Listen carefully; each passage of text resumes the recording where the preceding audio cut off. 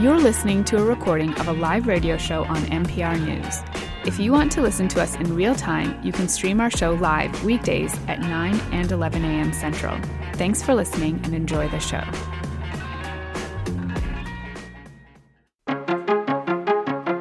Good morning, I'm Carrie Miller. This is NPR News. Coming up, why too many of us don't have flood insurance. But first, to the political junkie, Ken Rudin. Welcome back, Ken. A lot to talk about. How are you?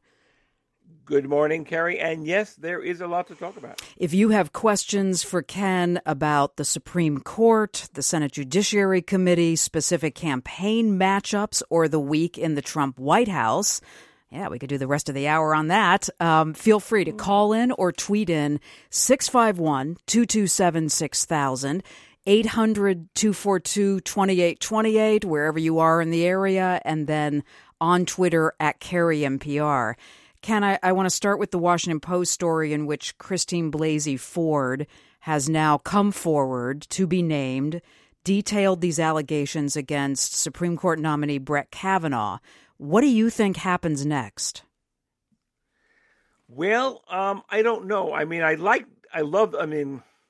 think the reason I don't know is because there are so many different things that could happen, but ultimately I wonder if anything will. And the reason I say that is because it's clear that Judiciary Committee Chair Chuck Grassley says that he sees still no reason why that the confirmation hearings, at least out of the committee, which is scheduled for this Thursday, should be delayed. That, yes, she can the Democratic and Republican staffers can talk to Mrs. Ford and get her story. Republicans seem to be focusing more on the fact that Dianne Feinstein, the senator, the leading Democrat on Judiciary Committee, had the news, had the story since at least maybe perhaps as early as July, and yet it's only coming out now, and they say it's suspicious. Of course, Christine Ford says, well, I just didn't want to bring attention to myself, but according to her therapist and all these things, she's been talking about this for years, so it's not a political gambit on her part. The question, of course, is whether anything stops Kavanaugh, and even opponents still wonder if that's still possible. So one thing here about Senator Feinstein, didn't she say, am I pronouncing that Feinstein? Hasn't she said that Christine Ford asked her to preserve her anonymity and that she agreed to do that and forwarded the information to the FBI? I heard Christine Ford's attorney on Morning Edition today saying the senator abided by what Christine asked.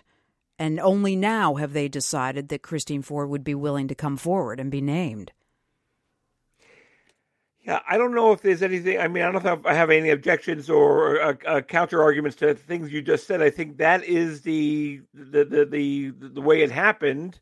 I mean, clearly, look. Once you bring attention like that to yourself, especially in a highly charged political atmosphere as a Supreme Court nomination, when the left is, strongly opposed and the right is strongly in favor, you know that when you come across with these charges that happened decades ago, you're going to put yourself in the middle of a fight that you really didn't want to happen. And it's clear that Ms. Ford did not want to make this a public thing. So I don't know if she got pressure from Feinstein, got pressure from the Democrats, or pressure from her own sense of conscience. But, the Republicans are saying, look, let's face it, we know who the president of the United States is. We know that his top communications director is Bill Shine, who covered up, or at least allowed a lot of sexual harassment cases to go forward, to go through, or at least to keep happening at Fox News. So you have an administration who's going to poo-poo these kind of charges from the beginning. And as many of Kavanaugh's supporters say, that even if it did happen, it's when he was a teenager back in the early 1980s. I don't know if sexual assault has a time limit on it, or a condition, a time when it's okay to say, well, it didn't. Unlike Anita Hill and Clarence Thomas, they were adults or in the workplace when that happened. But Brett Kavanaugh was a teenager, not teenager, in the early 20s. Somehow, when you're either a teenager or early 20s, I think that's hardly an excuse for any kind of sexual attacks on a woman. Well, I think there's also question about whether he was concealing this and Brett Kavanaugh's vociferous denial of that. I think some of the Democrats on the committee, and also Senator Jeff Flake, a Republican from Arizona who's leaving the Senate, have raised that as an issue. You mentioned Nina Totenberg, Ken. She was on this morning on Morning Edition also, and she broke the story. I mentioned Nita Hill, but yes, that is Nina Totenberg's story, yeah. right. So Nina Totenberg mentioned that she was the reporter, of course, that broke the Anita Hill story, and here's what she says about what happened in that incident. In the Clarence Thomas Anita Hill case, they were not kids in high school; they were adults. The allegations were not 35 years ago. They were just a couple of years ago, a few years prior, and she worked for him. So the circumstances were different. The Democrats were actually in control of the Senate. They actually did send the FBI to interview Anita Hill. Then they did nothing about it. In this case, the chairman of the committee, Chuck Grassley, has received a request to send this to the FBI for investigation, not just to include the allegation in the file. So is Senator Grassley, Ken, given what Jeff Flake and others and a couple of... Lindsey Graham. Right, Lindsey Graham and a couple senators like Lisa Murkowski, who really have a lot of power on a yes or no vote on this, does Senator Grassley really have to be cognizant of how he tries to proceed? Well, one would think the answer is yes, but I think it's clear from the beginning that Chuck Grassley, and I guess I'm kind of editorializing here, and maybe this is unfair, but Chuck Grassley did not care or did not pursue or didn't think it was worthwhile to have any kind of hearings, let alone a vote for Merrick Garland, President Obama's choice for the Supreme Court in 2016. But on this case, he seems to be rushing it through, that he has a deadline that almost is like let's get this out of the way quickly before something else comes up. Grassley, from the beginning, has said, look, there's going to be no delay. We're not going to hold anything open. We still expect to have the vote by Thursday. Now, it's interesting, though, the only wrinkle is that, well, first of all, Collins and Murkowski really haven't said much about these new allegations at all, other than the fact that Collins has said that she did ask Kavanaugh about this, and he denied it completely. But the fact that you have not only Jeff Flake, who is, as you point out, is leaving the Senate, but Lindsey Graham, who seems to change from day to day to be a Trump critic to a Trump ally, he says that, look, let's see what this is. And I think, at the minimum, I would think that the Judiciary Committee could say, wouldn't you want to know once and for all if this were true or not, if you're going to put somebody on for a lifetime Supreme Court? I think that's the dilemma here, Ken. I don't know if it can be known once and for all. I mean, that's the concern. I mean, I'm sure that's something that Christine Ford thought about before she came forward. That is a very good point. Look, I bet you a good portion of the country completely doubt what Anita Hill said about Clarence Thomas in 1991 and 1992.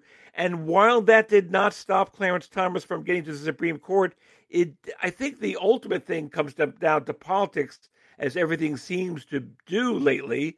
And if it could, theoretically, and if you buy this argument, this could even further energize Democratic women to say that here we are having somebody who tried to assault a woman back when he was a teenager, and now he's on the Supreme Court. So maybe you do get Kavanaugh still confirmed after all, because one, Jeff Flake and Lindsey Graham have always been questioning Trump's and the Republican Party writ large of what they plan to do, but they always seem to vote in line with the party. So unless Collins and Murkowski break free, and unless those Democrats in those red states decide to all stick together and vote no, it sounds like Kavanaugh wins. But ultimately, I think that becomes a political issue for November. Ken Rudin with us, the political junkie. Questions about what happens with Kavanaugh, specific campaign matchups, the guilty pleas of last week, the Trump administration as a whole.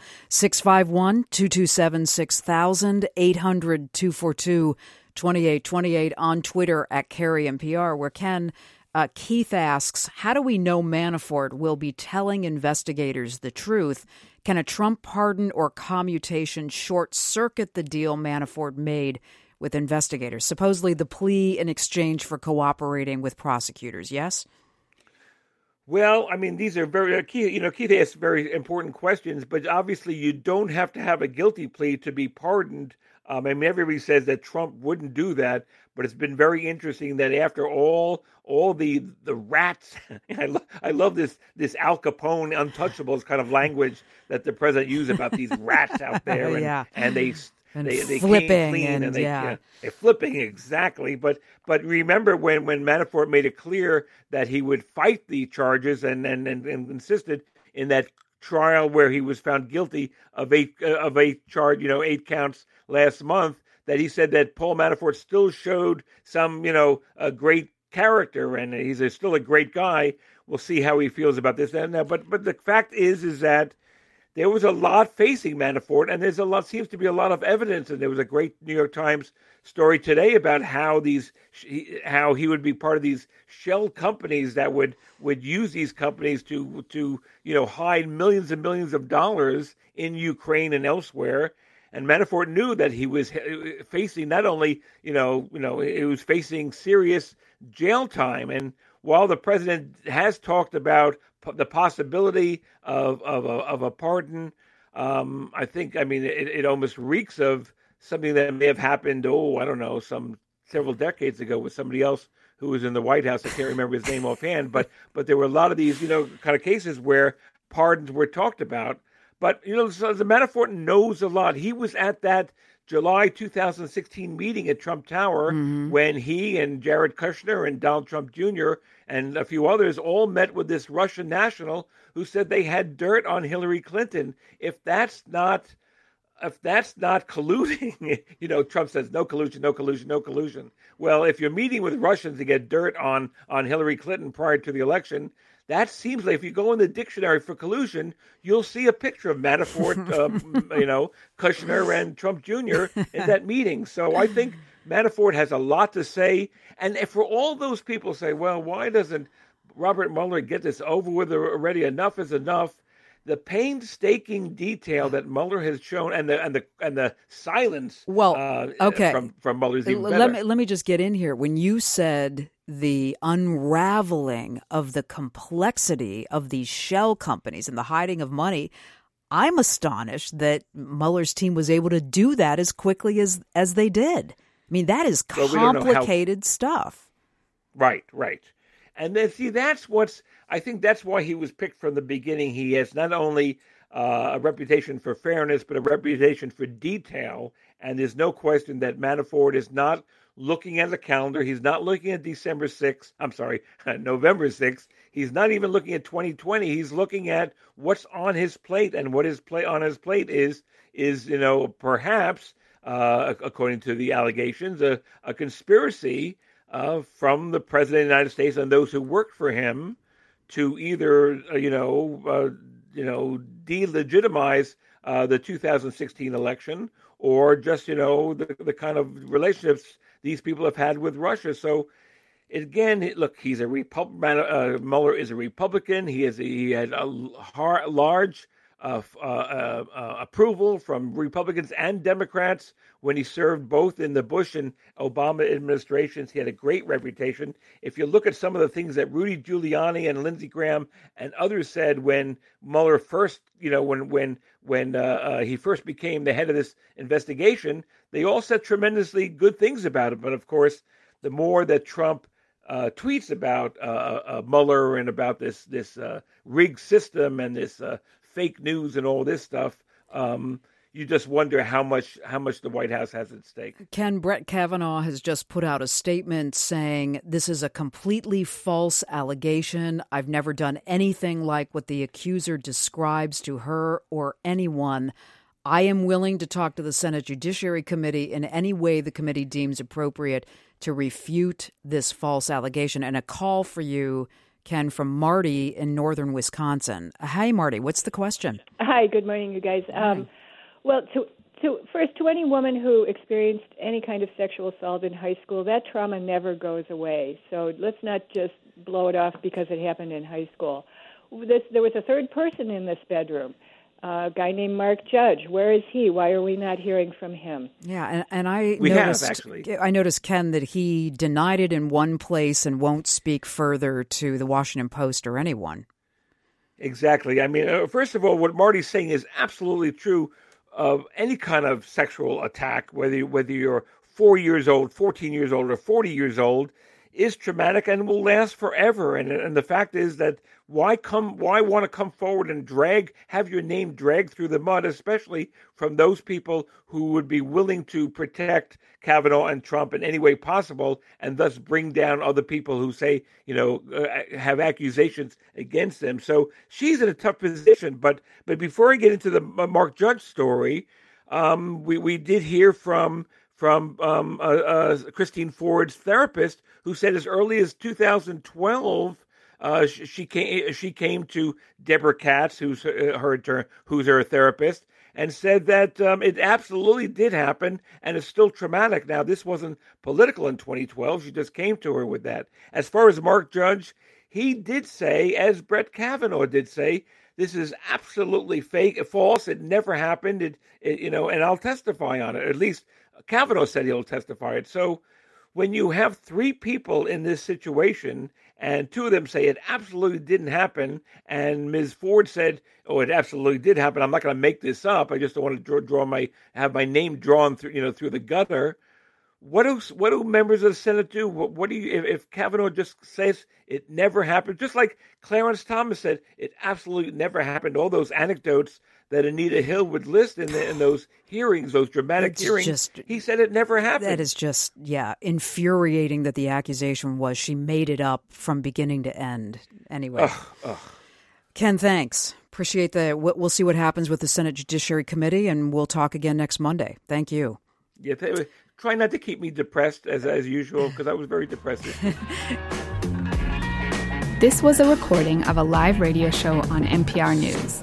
To add your voice to our discussion, you can call in at 800-242-2828 or tweet Carrie at KERRI-NPR.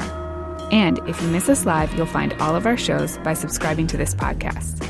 If you have questions, you can email us at talk@npr.org.